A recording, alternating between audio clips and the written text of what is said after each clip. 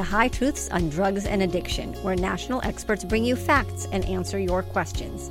I am your host, Dr. Ronit Lev, an emergency and addiction doctor who has served at the White House and still practices on the front lines. Right here on High Truths, you will learn from experts, hear stories from the emergency department, and listen to people who have struggled from addiction. Friends, fentanyl is plaguing America.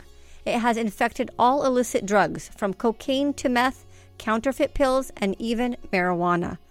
If you're around someone who may be using drugs, you should carry naloxone, the opioid reversal agent. Carrying naloxone for drugs is like carrying an EpiPen for allergies. If you need a prescription for naloxone, you should have one. No questions asked. That is why I am offering a free prescription to anyone who needs one. Come visit me on hightruths.com to learn more about the show, submit a question, or download a free prescription for naloxone. And if you like the show, do me a favor. Give us a 5-star review and subscribe. Your stars are very much appreciated and go a long way in supporting the program. This High Truths podcast is sponsored by NMI, the National Marijuana Initiative. NMI strives to dispel misconceptions about marijuana and raise awareness of the issues surrounding the drug so that citizens and policymakers can make well-informed choices regarding marijuana use and regulations. Learn more about NMI at thenmi.org.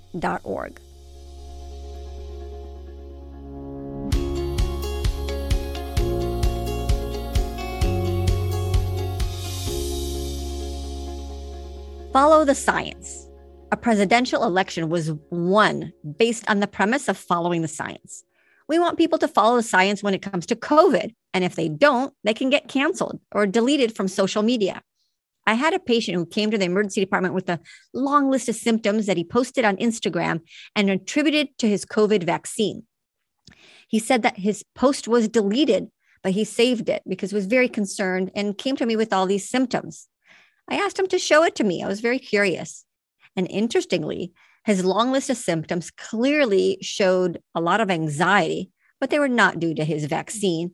And I was able to show him that they were not due to the vaccine in my skeptic patient using his own timeline. My diagnosis was cannabis hyperemesis syndrome and anxiety. Frankly, having seen his Instagram posts blaming the COVID vaccine, I viewed it as a personal rant from someone who was very anxious. It was not a credible threat to the vaccination cause. Just so you know, I'm very much pro-vaccine.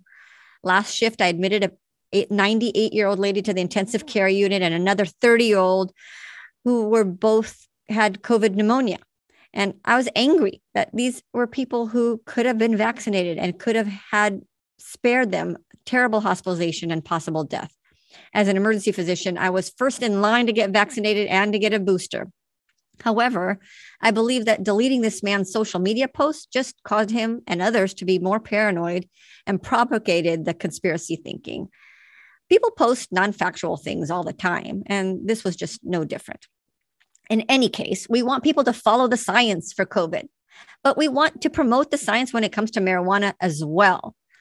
Not only do people post whatever they want about marijuana, companies can advertise miraculous health cures and benefits to marijuana and CBD with no checks and balances on fake news. Amazing how pot gets a free pass while anything negative about COVID vaccine gets canceled. I always said I was jealous of infectious diseases, and here's another example. There is unfair disparity in dealing with fake news about COVID compared to fake news about marijuana. And with that introduction, let's hear from one of my esteemed colleagues. Good day. My name is Clay Whiting. I'm a board-certified emergency medicine physician working my 19th year on the front lines. Thank you, Dr. Lev and the High Truths team for the opportunity to ask a question. Do you think the high potency of THC products available to anyone in the cannabis dispensaries is contributing to increased ED visits for cyclical vomiting, psychosis, and other mental health conditions, including SI? And if so, do you believe physicians should be advocating strongly for elected officials to pass legislation to restrict THC potency in order to protect our patients? Thank you. Thank you, Dr. Whiting. and to answer your question, an addiction psychiatrist who is very familiar with THC potency. Dr. Elizabeth Stout retired from her work treating the most complex patients with a dual diagnosis of mental health and substance use disorder. And she spends her time educating on the deleterious effects of high potency THC on the developing brain and mental health. She has been one of the medical experts who successfully worked on passing marijuana protection reform in Colorado. Dr. Stout and I serve on the executive board of a new organization called ISAC, the International Academy on Science and Impact of Cannabis. Dr. Stout, welcome to High Truths. Thank you. Happy to be here. I am so excited for this discussion. Libby, you started your career as a psychiatrist. And how did that come about to get you interested in the issue of marijuana?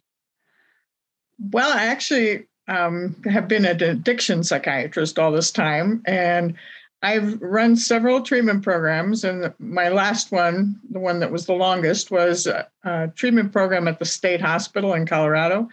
Pretty phenomenal program because it doesn't exist anywhere else in the country that I can find, in the fact that it's 90-day inpatient treatment paid for by the state of Colorado. And so it's for people who have failed everything else. And it primarily is for the people who have ended up having criminal charges. So people are there as a condition of probation, parole, diversion. But it is a voluntary program. And it's a dual diagnosis program. So it's for people with mental health problems and substance use problems. And so I've been doing that for the last 20 years. But in the last 5 years, I started seeing really significant problems with marijuana. And, we in Colorado legalized medical in 2000, and I wasn't that worried about it. At the time, I thought, it's just going to be like, I've been treating marijuana addiction forever, so it probably won't be much different.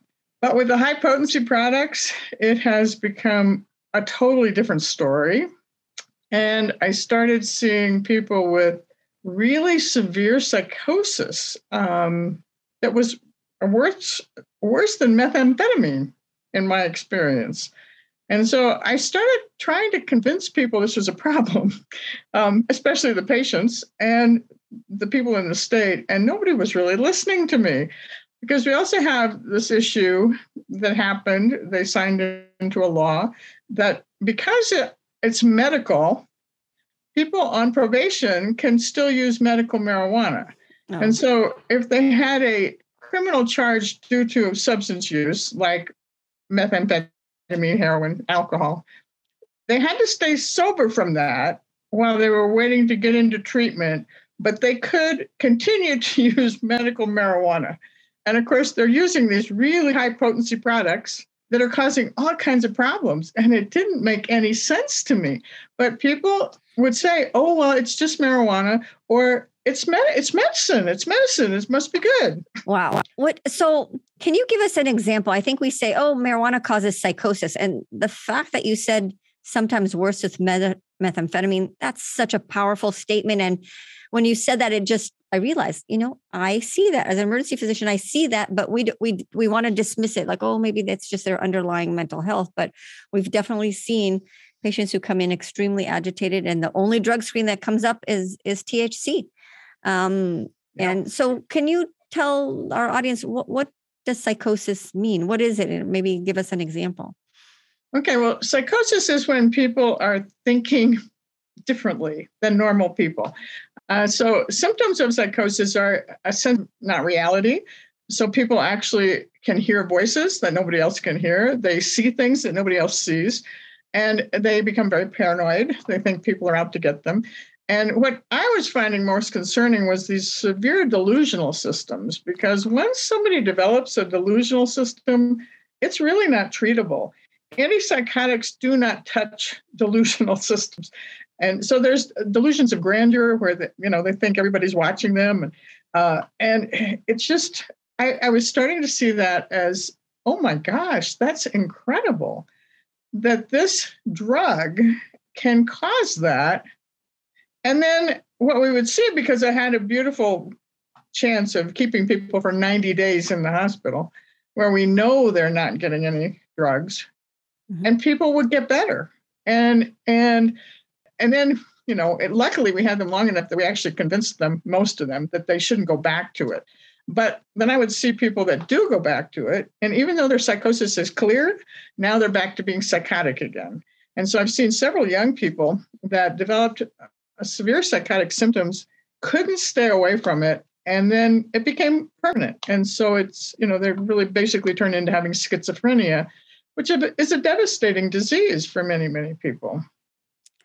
And I think you are, what you are seeing in these very complex cases in your practice has been verified in huge studies with a large amount of patients, that we now see the connection of intermittent psychosis from using that becomes into chronic schizophrenia, which is so sad because it could be prevented.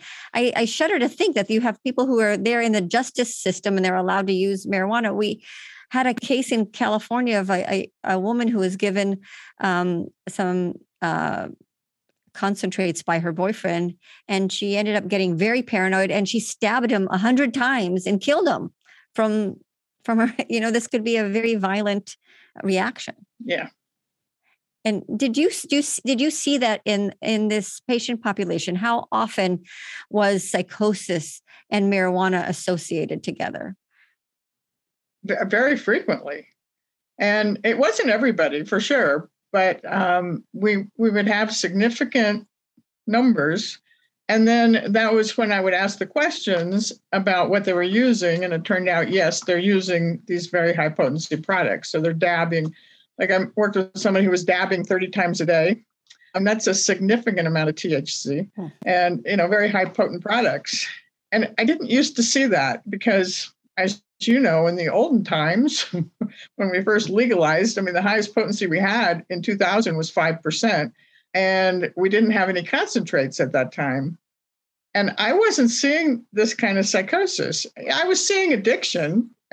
We've always known that marijuana has the potential for addiction. And many people in the industry fight that. They don't want anybody to think that. Right. What we're seeing with the higher potency is it's even more addicting. And that's, go ahead. No, that's important to know that the potency level increases the addiction. Yes. And that's been well documented in the research. There's studies showing that, when you get to potencies higher than 15%, it increases the addictive potential. We know that about all drugs. We've known this about the opiates for a long time. You get OxyContin, and that's much more addictive than codeine. And so anytime you... we knew that since cigarettes, right? That's why the industry put in more nicotine to get more customers, right? It's the same. That's exactly, exactly right. And I think this is why they're fighting so much to, all these states are now looking at, can we decrease the potency? Because we tried that in Colorado. And the industry fights that tooth and nail because that is how they keep people buying their product. And truly, they're saying that nobody wants to make it anymore, the stuff that's low potency, because people don't want it. People want the high potency stuff. Right. Dr. Whiting, Clay Whiting, is one of my esteemed colleagues in the emergency department. He has a questions related to high potency THC. And he's asking is it the high potency that causes cyclical vomiting syndrome, cannabis hyperemesis syndrome, or what I call scromiting? And is it high potency that causes a psychosis? Is that the association? Yes, I absolutely do believe that. And like the cannabis hyperemesis syndrome, that idiosyncratic reaction to cannabis has been around for centuries. I even found a report of it back in the 1800s in the Middle East. So people have had this idiosyncratic reaction where they can get nauseated and vomit. Normally, it's supposed to help with nausea and vomiting. But we're seeing such an increase, I think, because of the higher potency. And that's directly related to addiction. So the more somebody uses something, the more chance they become addicted to it and they can't stop. And they're using more and more because their tolerance has increased. And I think that's why we're seeing so many cases of cannabis hyperemesis syndrome. And the problem is, in people I've worked with, it's a really hard sell first. to convince somebody that their symptoms are from their marijuana use. That's really hard. But once I've been successful in, over a couple of months, them practicing and, saying, okay, I think you're right. I think I need to quit now. Then they can't quit because they're so addicted to it. And that's really sad. Oh, well, people don't want to believe that they're addicted. When I tell people who are there, 8 times already in their emergency departments, 8 CAT scans later, that they like, oh no, I'm not addicted, I can quit. But I think I finally understand why they don't think that they're addicted, because withdrawal from opioids or alcohol is so severe. And withdrawal from cannabis is different. It's subtle. It's more anxiety. So they think you need more. So I think that that's why they don't understand that they are actually addicted and have withdrawal, until I explain to them that if you're feeling anxious without it, that's what addiction is. That's what withdrawal is. Yeah. In fact, when it was very low potency, less than 2%, we didn't really think it was addictive. I mean, it was classed as a hallucinogen because hallucinogens don't have a withdrawal syndrome. Right. But now it's really basically in a class by itself, because the higher potency has this really marked withdrawal syndrome. And the products have a very short half-life. So it's very similar to tobacco. So if anybody, many people don't think they're addicted to tobacco until they try to quit. Mm-hmm. And then they realize they can't quit because, you have to smoke a cigarette every hour to keep the withdrawal symptoms at bay. Well, that's what we're starting to see with the high potency marijuana. Yeah. And that's why I think a young person, like I said, would dab 30 times a day, because it's wearing off. And so then they're experiencing this anxiety, and a lot of them get really angry. And yes. And then when you're trying to convince them that it's the marijuana that's causing that, they just initially start using more because they just can't believe that. And that makes it worse. Right. You know what you say about high potency definitely makes sense. If we think of, the beginning of our medical career years ago, we'd have nobody come in the hospital, or probably few into the mental health institution with marijuana, scromiting or psychosis. And now we see it every single day. And what's different between then and now is the high potency, not just the numbers, because if it was not the high potency, we would have seen occasional cases, 30 years ago, 20 years ago. But now we're seeing it, regularly, and it has to be because it's a different drug. It's not the same pot as it was years ago. So there is definitely that's causing that. So can you explain what is high potency? What does that mean? If you say, hey, that's a high potent stuff, maybe that's attractive. Like, hey, I want to go and I want to buy that high potent stuff. What's the difference? Is it smoked, edible, concentrate? Like, what is it? Well, most of the research, if you look at the research, we do have research on marijuana for medical conditions. It's not great. There's not a lot of it, but on the stuff that's researched on medicinal cannabis, like from a dispensary, the highest levels are 10% THC. And so most of the studies have been done on stuff less than 10%. And if you look at just in terms of milligram dosing, the different, most of the studies have been on the isolated cannabinoids, like C or CBD. But if you look at those, then there's still like a maximum of 60 milligrams a day, or maybe a total of 140 milligrams a day. If you're looking at the Sativex studies, where there's like 2.7 milligrams of THC per inhalation of that drug. But so that's all considered normal potency. Is anything less than 10%. Anything greater than 10% is then considered high potency. And the studies are coming in now on a regular basis. Initially, the landmark studies on the addiction and the high potency came out of the UK, where they were looking at 15% or higher, causing increased risk of psychosis or addiction. And they found that, using the stuff that's 15% or higher increased the psychosis 3 times. And if they were using it daily, increased it 5 times. But then that was kind of replicated in multiple sites in Europe, and they then looked at 10%. And they said anything greater than 10% was increasing the risk of psychosis similarly. And so I really think right now, anything higher than 10% should be considered high potency. Can you even buy low potency? Can I go say, oh, I just want the 5% kind? Well, no, that's something I've tried with patients because in a harm reduction model, when I was working, with somebody who, especially people that had safety sensitive positions and they're driving for a job, and I know that they're smoking on a daily basis. And of course, they're trying to tell me, oh, they're only doing it at night, so not when they're driving. And I hear they're smoking, the plant that's 22%. So I say, well, okay, if you can't stop, how about if you go to the store and get the stuff that's 5% or less than 10%? Right. The filtered cigarettes. And then come back and tell me it's not available. They can't find it. Yeah. Yeah. Wow. So have things changed? So Colorado, the first state, right, to pass medical marijuana, or no, California was, but Colorado passed it, medical marijuana in 2010, 12 years ago. Did the potency of THC change in those 10 years?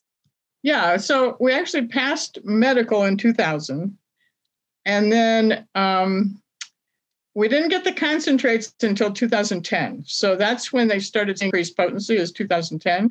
That's after that Ogden memorandum where they said that they wouldn't prosecute states that had medical marijuana laws. And then, so now our average potency in the plant is 20% THC. But we do have people saying that they have plants that are 30%, even up to 40% THC. And then our average concentration, average THC potency in the concentrates is about 69%.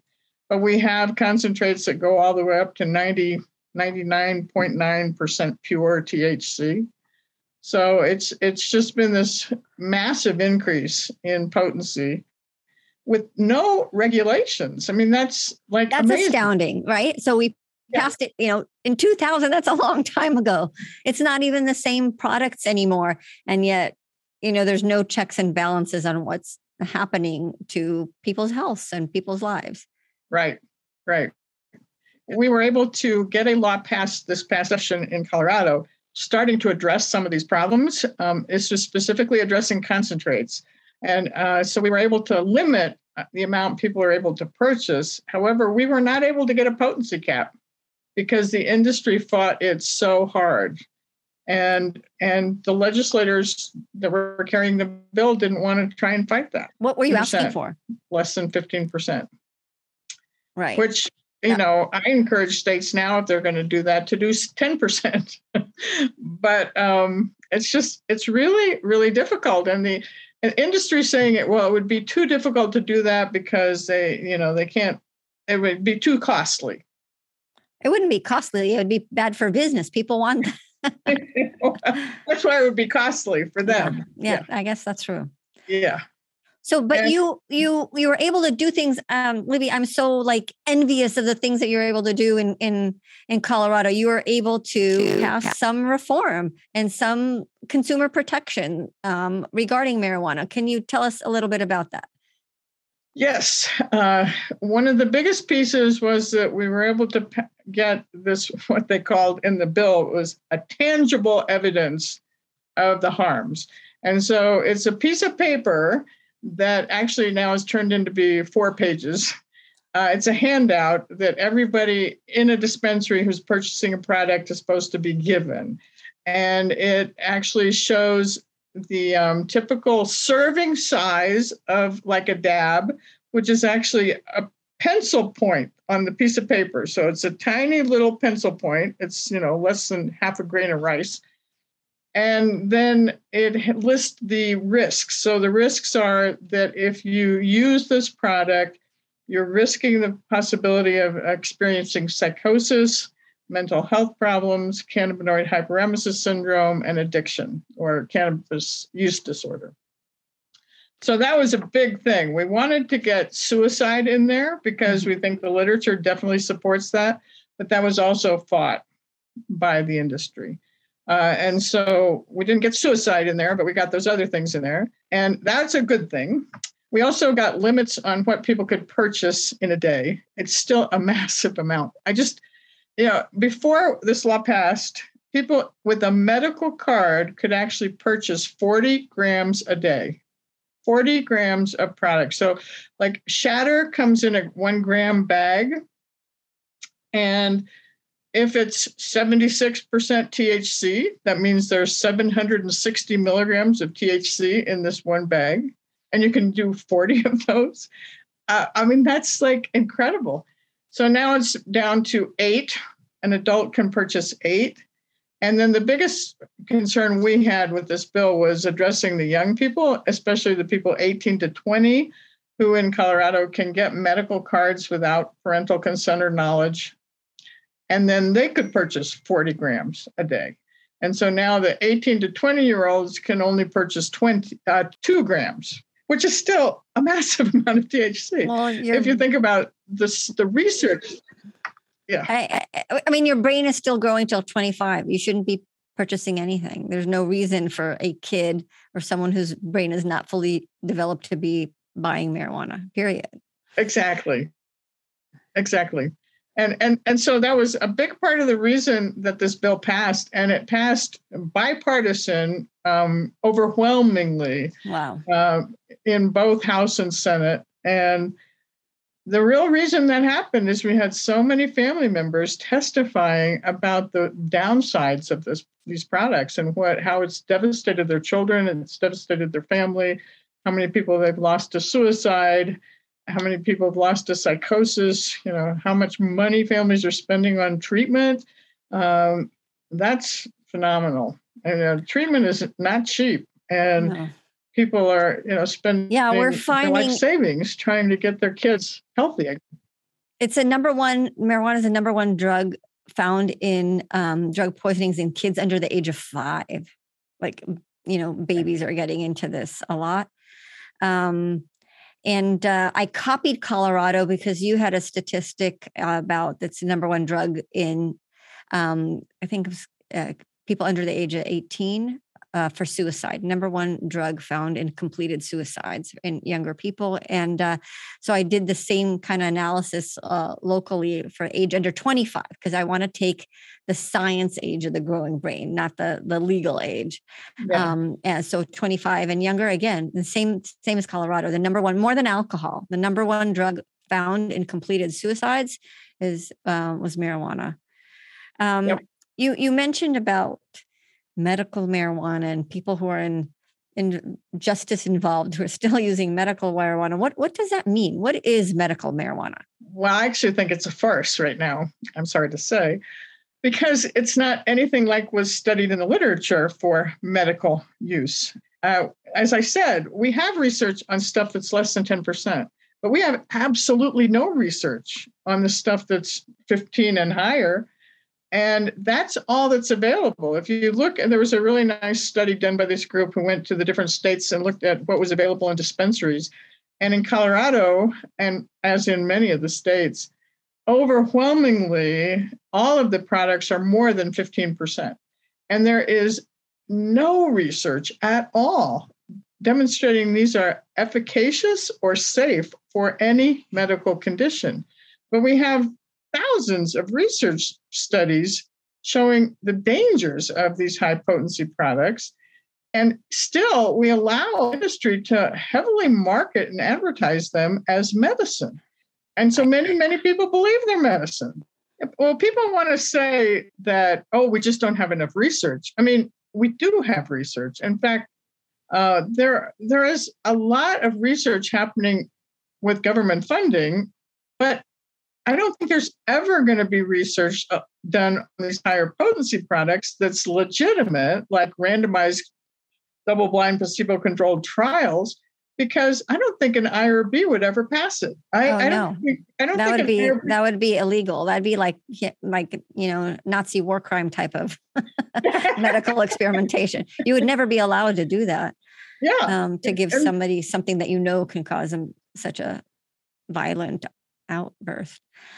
But yeah, I I was saying that I think the medical community, really the word medical has been hijacked because, we had to go to medical school a long time. I keep getting board exams and testing and for me I would lose my license if I gave a prescription for amoxicillin without, getting a history and vital signs and a physical exam and checking other drug interactions. And they just kind of hijacked this word and called it medical. There's no difference in the plant. It's not like this plant has medical grade quality versus this one is recreational.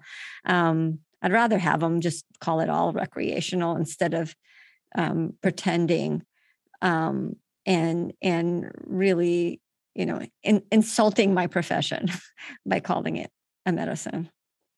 I agree completely. And one of the things I really wanted to see in our law that didn't happen, I really wanted to see it on the PDNP, or the Prescription Drug Monitoring Program. Yeah, and there are 8 states. I learned there are 8 states now who are doing it, and even more that are considering that if you're going to call it medical, it should be in the prescription drug monitoring system. So you could see, we're going to check if you're taking your opioids appropriately and your benzodiazepine, and coordinate. As a doctor, you want to coordinate medication. So if you're getting medical marijuana, I should know that before I give you opiates or other things. Yes, and because I would frequently see people who were referred to me because their medication isn't working. They're depressed, anxious, and they're on psychiatric medication. And so they're referred to me because the medication isn't working. And then I found out that they're on, medical marijuana. So they have medical marijuana card and they're using it. And I'm trying to explain to them that, there's drug-drug interactions. These marijuana can cause or worsen depression or anxiety. And I'm explaining that to them. And I want to talk to the physician who has recommended the marijuana for them. Because like one young person I remember, I saw coming out of the hospital after a suicide attempt. And this person, they didn't get the history in the hospital. They just diagnosed this person with bipolar disorder and put them on a lot of medication. And I get this person and I get the history that they're vaping 60% hash every single day. And I said, what is that for? Oh, it's for my migraine headaches. And I said, well, number one, I've never heard of any research that says that that's effective for that at that potency. Did the doctor actually tell you that? Well, no, it was really the bud tender that told me that. And so then I want to know, well, who's the doctor? I'd like to talk to the doctor. They don't even know. They saw him one time. They don't have their name. And the requirement is just to see them once a year to get their card renewed. And that's why I was really trying to push for it to be on the PDNP. But, right. And coordinate. I think that's it just makes the PDNP makes you a better doctor. Because then you get to see, you're able to advocate for your patients. You could see, because patients go to different places, not, regardless of marijuana. And it gets you to coordinate that, especially during a behavioral health unit admission. That's time to make sense of all the different medicines that you're taking. And okay, let's coordinate. Let's do this better, because sometimes the medications themselves can be a problem, like you meant. Exactly. So are there really psychiatrists who say, I had a patient who came in florid psychosis, bipolar disorder, and she told me that her psychiatrist said she should use marijuana to help her relax. Can you imagine a psychiatrist saying that? Well, I mean, I don't know if that was true. I cannot. However, I believe there must be people doing that. There must be, because except that, I take that back. The people that I've finally figured out who was writing the recommendations for them were not in the same field. Like mostly it was retired urologist or an anesthesiologist. Yeah, I've met some of these doctors. Recommendations for something that's totally out.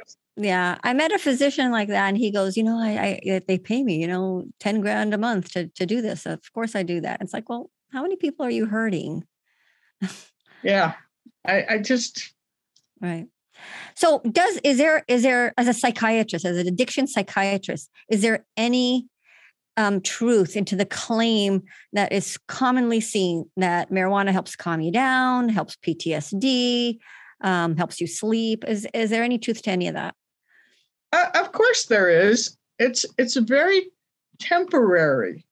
So it's like PTSD is a really great example. Of course it works. Of course it works just like alcohol works, just like benzodiazepines work. What they do is they numb you. And so when you're under the influence, you're not experiencing the intrusive symptoms of PTSD. But in order to keep those symptoms at bay, you have to use every day, sometimes all day long. And then you're set up for the addiction cycle, and then you're set up for increased risk for psychosis. PTSD in itself can cause psychosis, so that this can worsen the psychosis. And so this is why the studies are not panning out. And most of the studies have shown that people get worse with marijuana, with PTSD. But initially, yes, it does seem to work. And there are people that, swear by it, that it saved their life, and they don't think there's anything wrong with it. However, I then challenge those people will then try and quit. And then they find out that they can't quit because they're now dependent on it. And so it's very similar to tobacco. I mean, a lot of people initially start smoking to help calm them down. And then once you're addicted, you're in withdrawal all the time. And so you're anxious all the time. And the only time you're not anxious is the 5 minutes that you're smoking. And then it wears off, and then you're anxious again. And so, of course, they do work. That's what I tell people. Anything that works immediately should warn you that's addictive. So anything you take that it does exactly what you want it to do right away, that's a scary thing. Right. And if you think that's true for, again, the cigarette model, alcohol model, that can lead to a vicious cycle. I really worry about our veterans and people who are pushing that on them, because they've served our country. They deserve the very best medical care, and not to be used as guinea pigs to promote an industry. We did that to our veterans with cigarettes. I mean, now we want to do that with marijuana. It's sad. There was this highly anticipated research study that was done recently where they were using dispensary cannabis. Well, I think they still got it from Mississippi, but they were looking at high potency THC versus low potency THC versus high potency CBD, or a mix of THC, CBD, and then looking at PTSD symptoms, and it didn't show any difference. So there was no difference from placebo. Yeah, but that's probably only part of the story, because what I noticed in these studies that they don't report how many people dropped up because of negative side effects. Yeah. And that's very important to point out. So anything else you think our listeners should really know from an addiction psychiatrist and the issue of cannabis? Well, it's the biggest concern is really with our young people, and trying to educate young people so that they don't start down this road, because we do know that if you start before your brain is fully developed, then it's really worse.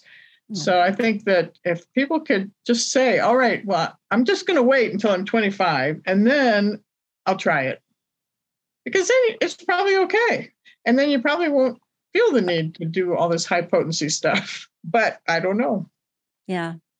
Keep them alive till they're 25, protect that growing brain. I think that's probably the number one message, because that'll translate not just for marijuana, it'll translate for other drug use and other types of addiction as well. If we can protect the growing brain, we would have less addiction of all chemicals in the United States. Right. And because this is a gateway drug. I mean, I cannot believe people say it's not a gateway drug.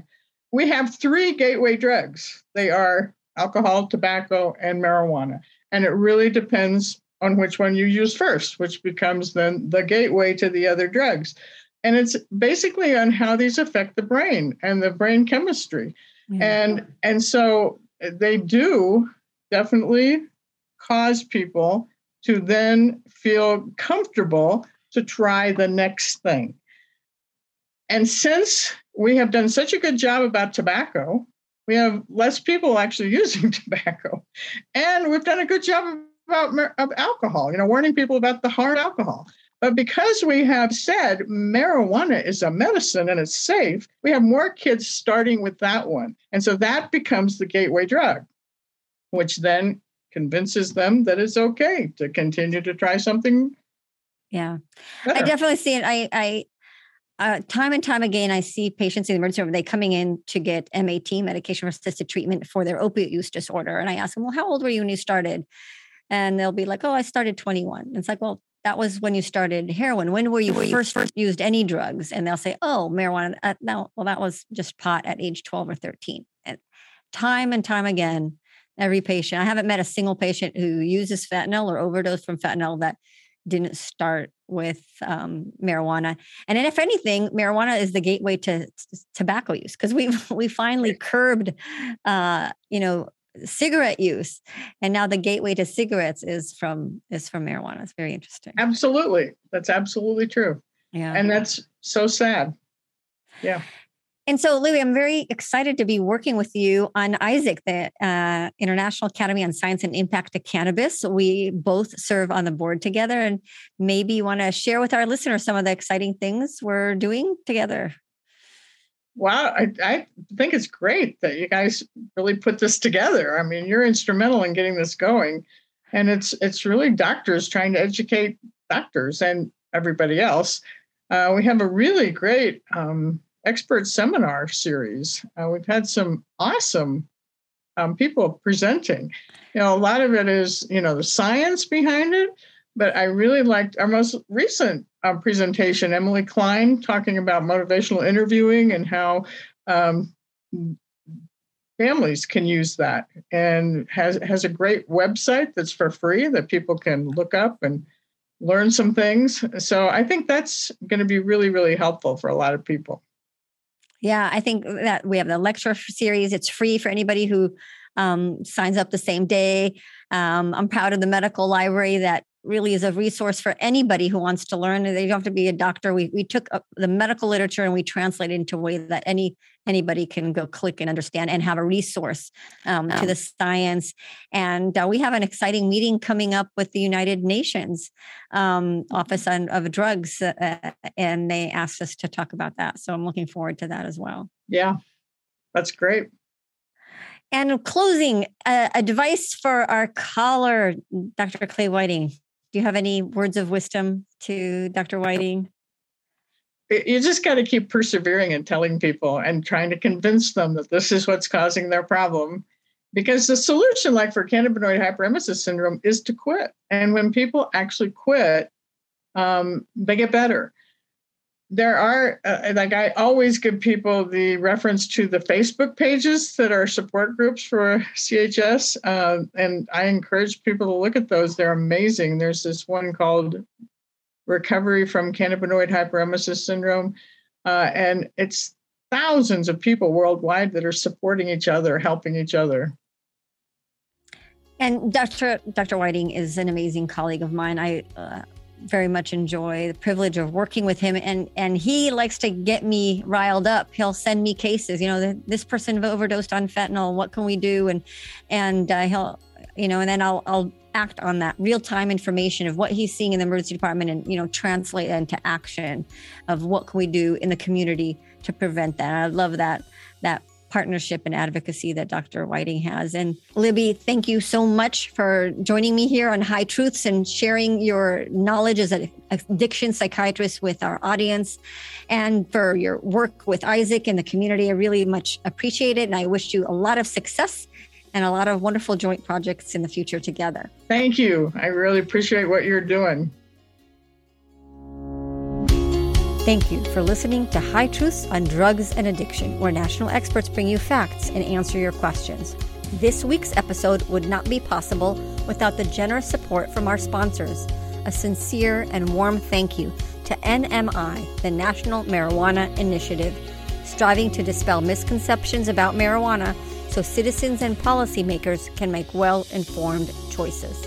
Our producer is Dave Rivas from Davey Boy Productions. I am your host, Dr. Ronit Lev. We hope we brought your day a little bit more high truths.